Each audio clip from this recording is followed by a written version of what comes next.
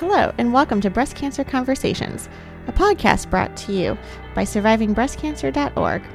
I'm your host, Laura Carfing, breast cancer survivor and founder of SurvivingBreastCancer.org, a nonprofit organization providing community, education, and resources to empower those diagnosed with breast cancer and their caregivers from day one and beyond. Our podcasts are made possible in part by corporate sponsor Store My Tumor. Hi, William. It's so great to have you back on the show. I definitely wanted to allocate this episode to learn more about specifically coffee enemas. I think there is so much information out there in terms of treatment and different types of medicine, especially between, traditional medicine, chemotherapy, surgery, radiation as it relates to breast cancer.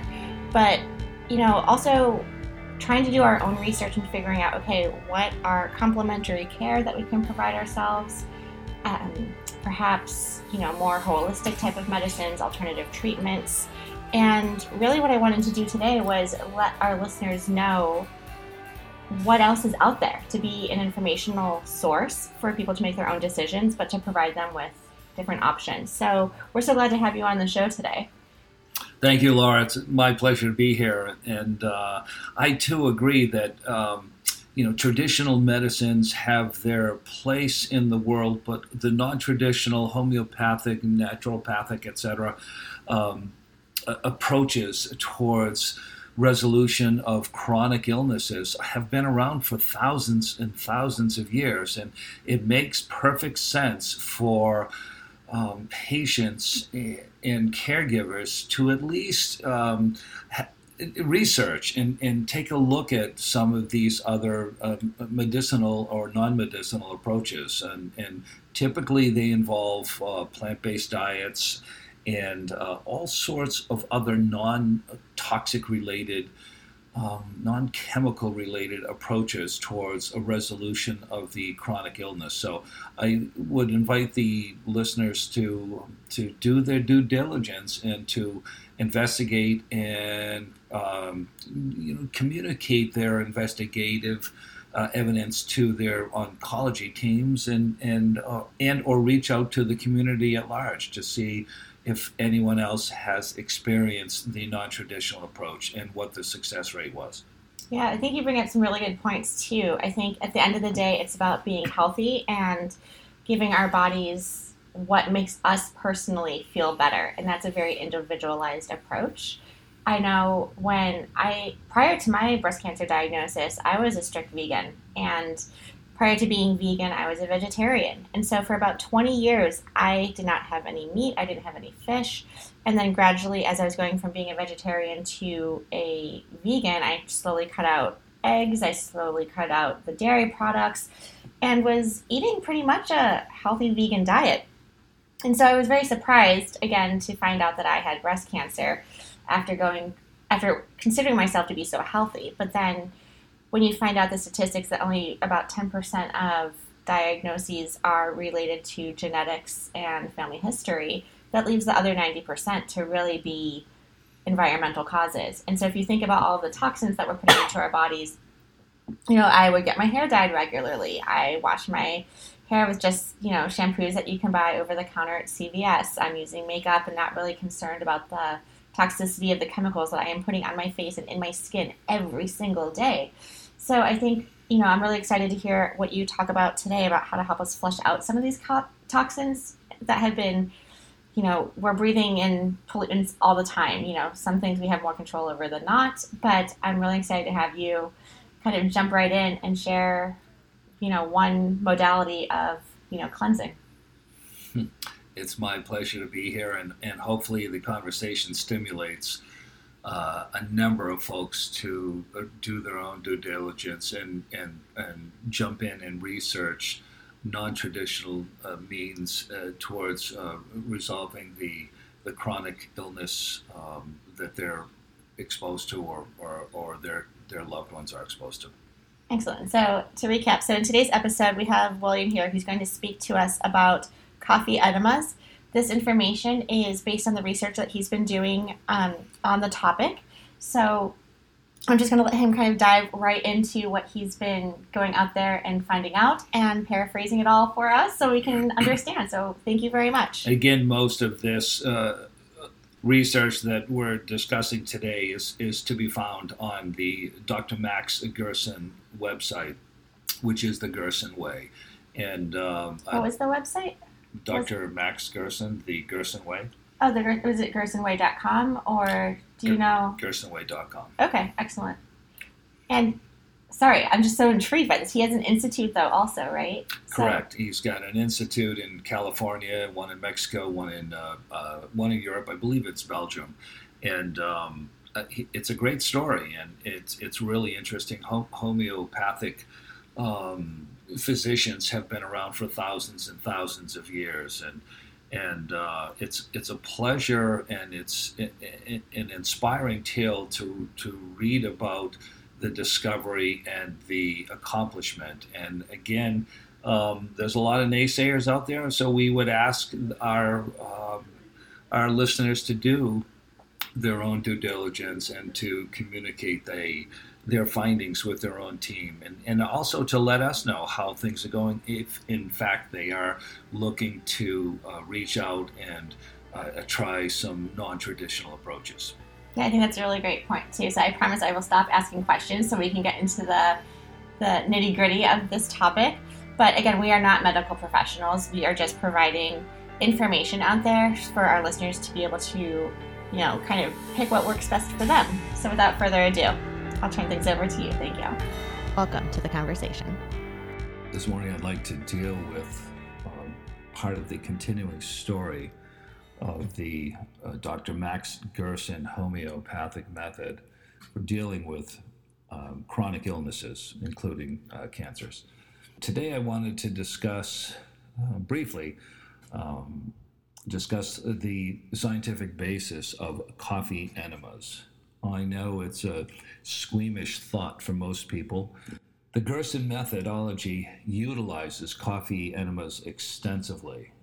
As we reported in our original introductory session with Gerson, emphasized a plant-based diet, a heavy juicing to grab as many nutrients as possible and not grab the calories, carb-free, sodium-free, et cetera.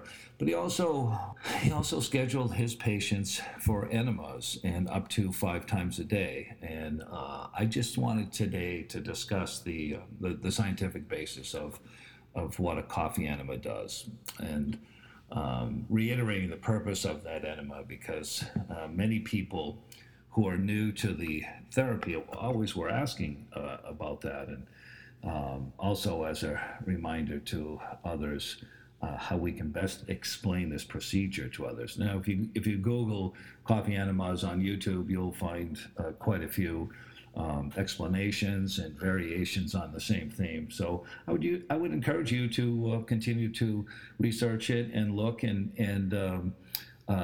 get a different perspective on it and see if it works for you. Obviously, as is the case with any stopgap measuring that you're taking in an effort to fight off chronic illness, you want to make sure that you're covering your basis with your oncological team.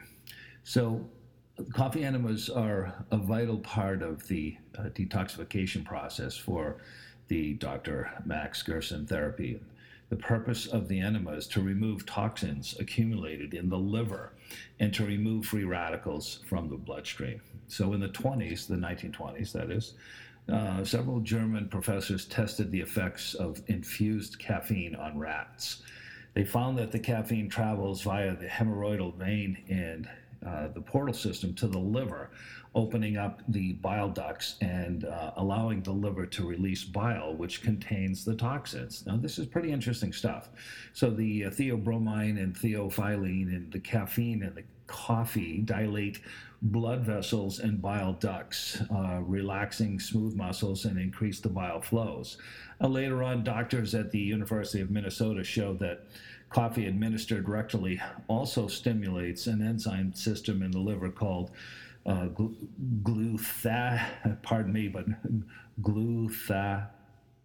glutathione S-transferase by 600 to 700% above normal activity levels.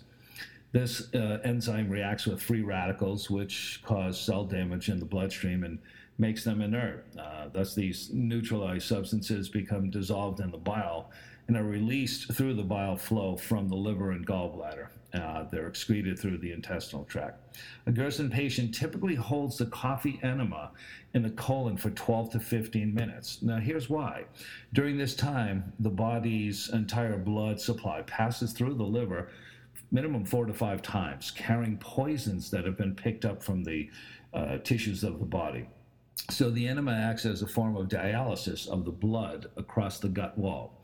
The purpose of the coffee enema is not to clear out the intestines, but the quart of water in the enema stimulates peristalsis in the gut. So a portion of the water also dilutes the bile and increases the bile flow, thereby flushing toxic bile, which is loaded with those toxins by the glutathione S-transferase enzyme system, right out of the intestines. So a patient coping with chronic degenerative disease or an acute illness can achieve the following benefits from the lowering of blood serum toxin levels achieved by regular administration of coffee enemas: increased energy cell production, enhanced tissue health, improved blood circulation, better immunity, and tissue repair and cellular regeneration. So that's the scientific basis of it. And let me just briefly go into the coffee enema procedure itself. And again, you can't overstate it enough. It's a part of the Gerson therapy, which also includes the diet, juicing, and specific supplements. The purpose is to detoxify that body by lowering those serum toxins. So supplies are coffee. Once again, it's organic, medium roast and medium ground. The recipe is to take 3 rounded tablespoons of drip ground coffee and add to a quart of boiling distilled or filtered water. Typically, he's looking for distilled water, not water out of your tap. Boil for 5 minutes uncovered and then simmer covered for another 15 minutes. To strain, a fine strainer can be used, or if you're using a coarser one, use a piece of white cotton cloth, t-shirt type. Some water is lost with the boiling process, so add water to complete a quart. Let it cool to body temperature. That's key. You don't want to be injecting ultra hot coffee into your intestines, so I'll stress that again. Let it cool to body temperature. Needed for the enema, plastic enema bucket, connector, and a tube, a 32-ounce jar of coffee, a distilled water dispenser, a pad to place under you, water-based lubricant, a Castile soap to clean the equipment, etc. As far as the administering purpose or place, the enema can be administered on a bed, a bench, or on the floor, protected with a plastic pad sheet and a towel. And the enema bucket should not be more than 18 inches above you to allow a nice slow flow. You don't want to jam this enema into your body. You want it to be released in a timely fashion. It should take 5 to 7 minutes to get a quart into your intestines and into your liver. So while lying on your right side, again, that's key, pull your legs toward the chest in a nice relaxed position and cover yourself with a blanket to keep warm if it's cool on the floor or the tub or wherever you've chosen to receive the enema. So the coffee enema is administered to the rectum at body temp and held 12 to 15 minutes, then released. If it's difficult to hold the enema, a warm 12-ounce distilled water enema can be used first to basically to empty the colon. So the frequency of the enema, the coffee enema, as well as a castor oil treatment, which we'll discuss in a second, is usually reduced after a period of time. So it's very important that patients recognize that we're all unique, and the toxicity levels, diagnosis, particular spread of the disease, pretreatment, prior diet, and other factors all affect toxicity. If a patient is too quick to reduce enemas or castor oil, progress on the therapy may be compromised. They can't overemphasize the fact that a typical Gerson patient must learn to listen to his or her body. That's true of all patients. Lastly, let me get into the castor oil piece. Now, historically, those of us who are familiar with the term castor oil recognize that it makes us a little bit squeamish, and typically older users, older readers would remember and recall the use of castor oil as a laxative. But with regards to the Gerson therapy, castor oil serves a different, very important purpose. And one of the ways that Gerson found to enhance the detoxification of the liver was through the use of castor oil taken orally and as an enema. Remembering that one of the functions of bile is the emulsification of fats and oils, and we can stimulate the bile flow by increasing the intake of fats. However, we don't want to actually emulsify and absorb the fat because fats and oils in the diet promote growth of cancer and are implicated in other disorders as well. So this is where castor oil can provide a unique benefit in enhancing detoxification. Castor oil cannot be emulsified by the body. When it goes through the mouth, it comes out unchanged at the other end.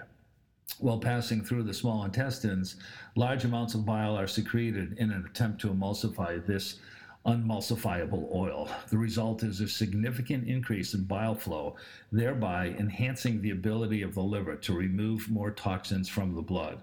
So in most cases, the castor oil treatment is used every other day in early stages of Gerson therapy. Patients who are extremely toxic or who have been treated with chemo prior to Gerson treatment do not receive castor oil, as the toxic residues can be reduced too rapidly, sometimes causing serious side effects from the residues of the chemotherapy drugs still present in the system. As to the inevitable question, do I have to recognize that the castor oil is one of the most effective ways we have of enhancing the detoxification of the liver? Because it serves a slightly different purpose from the coffee enemas, one should not be substituted for the other. Unless it is contraindicated for the particular patient's condition, castor oil, like all other aspects of the regimen, should be considered an important part of the treatment.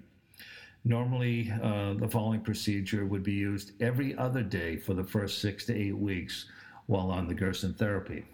Part 1 is the oral intake. The patient to take by mouth 2 tablespoons of castor oil at about 5 in the morning, followed by a cup of black coffee by mouth again with a teaspoonful of organic raw brown sugar. They use Succanat, which is commonly available at Whole Foods and A-brand types. If there's any sensitivity to taking the coffee by mouth, patients can be permitted to utilize peppermint tea with lemon. And then patients can take their regular morning coffee enema. So on the second piece, the administration of the castor oil, 5 hours after the oral castor oil is taken, the 10 a.m. coffee enema is replaced with a castor oil enema. The procedure is as follows. Preheat some castor oil to about 100 degrees by placing the castor oil bottle in warm water for a few minutes. Put 4 tablespoons of the warmed castor oil into an enema bucket. Again, a bag's not recommended for this procedure as it's a hot oil. Add a quarter teaspoon of ox bile powder. You can find that online through Amazon, etc. And put a squirt of non-toxic Castile soap into the coffee, just enough to get a little bit of soap into the solution. Add 32 ounce of regular coffee solution, heated to body temp, and stir the entire mixture until it forms an emulsion. Some folks find it easier to use the electric mixer. So when mixed, the oil still tends to rise to the top, so the solution will need to be stirred while it is flowing into the rectum. This can be quite a trick. If the patient cannot adequately contort to perform the procedure alone, she or he can have somebody do the stirring for them as the mixture is taken. The castor oil enema may be difficult to hold. Release when necessary after no more than 10 minutes. Again, the normal enema is, coffee enema is held for 10 to 15. So that's it with regards to the scientific principle behind a coffee enema and the utilization of castor oil to enhance the detoxification of the liver. I hope this helps, and I hope it helps to stimulate some research on your part as potential patients to this kind of a methodology. And again, I would advise all out there to consult their physicians prior to beginning any non-traditional therapy. But I just think that there's an awful lot out there with regards to non-traditional and homeopathic remedies which have been utilized for literally thousands of years. I believe that the first coffee enemas were discussed somewhere in the vicinity of 300 to 400 years before Christ. So they've been around for a long time, and there's a recognition of how significant a role the coffee enema can play with regards to an actual cleanse. That being said, I wish all well, and off we go. William, thank you so much for providing all of this information on not just coffee enemas, but you also went into the castor oils, the benefits of these different detoxification methods. And, I had so many questions for you. One of them I have to say is, how did you discover this? Did you just wake up one day looking for alternative medicines, or what brought you to this? Well, as was discussed with the original podcast dealing with the Gerson method, we, survivingbreastcancer.org, ran into a wonderful lady down in Naples, Florida, who was attending the McGee Women's Research Institute symposium. It was a multiple-day symposium, and she had been diagnosed with stage 4 non-Hodgkin's lymphoma some 16, 17, 18 years ago, and now she's in her 80s. They had given her approximately 1 to 2 years to live, and told her to get her things in order. And she took it upon herself to forego the traditional treatments, which involve chemotherapy and hormonal therapies and radiation, etc. And she instead followed this Gerson method and is one of the survivors. She has no trace of cancer in her body, and she's doing incredibly well. And she was just a bit of a lightning rod to me, as far as I'm concerned. She was speaking at this symposium, and invariably the more traditional physicians and surgeons didn't want to give a whole lot of credence to the non-traditional medicinal approaches. And I think it's hard too. I'm sorry to interrupt, but there's also, I think with the research that I've been doing, there isn't a lot out there, right? So I think part of the skepticism is that there's not a lot of evidence-based studies to support one thing over another. Whereas I think in terms of research, there's so much funding pouring into more traditional approaches of medicine.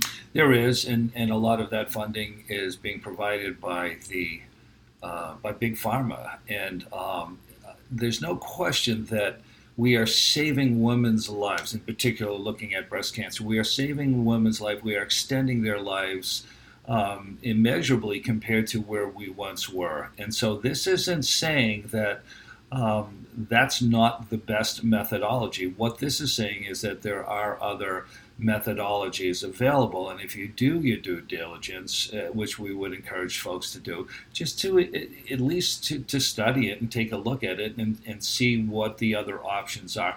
Now, some of these other options may work, some of these options may not work, but again, taking a look at that 90-10 concept that we've been discussing ad nauseum, 10% is genetically predisposed towards getting breast cancer, and 90% is not, which means it's coming in from environmental factors. And why? What are these environmental factors? Can we do something about that? And is there a better way to detoxify the liver and the immune system in our bodies? And I think that's what really attracted me to the study, and I'm hoping that that more people will sign on and provide impact statements one way or the other. We're fine, both sides. We don't mind broadcasting both sides to any issue. In all fairness, we're just looking to help provide additional resources to breast cancer survivors. Yeah, I think that's a really good point. And can you believe that we have come to this point where we have to detoxify ourselves versus, the other half is going out there where we could live in a world where this actually wouldn't be an issue, and we've come to a place where there isn't cancer. Thank you for tuning in and listening to our show. I would like to acknowledge that all of the information on our podcast are from personal experiences and are not a substitute for professional medical advice. You should always consult with your medical care team. Be sure to follow us on social media via Twitter, Instagram, and YouTube, as well as Facebook, by looking for SurvivingBreastCancer.org. Details can be found on our website, SurvivingBreastCancer.org, and if you're looking for specific topics or would like to be a guest on our show, please feel free to send me an email at laura@SurvivingBreastCancer.org. Until next time, keep on thriving.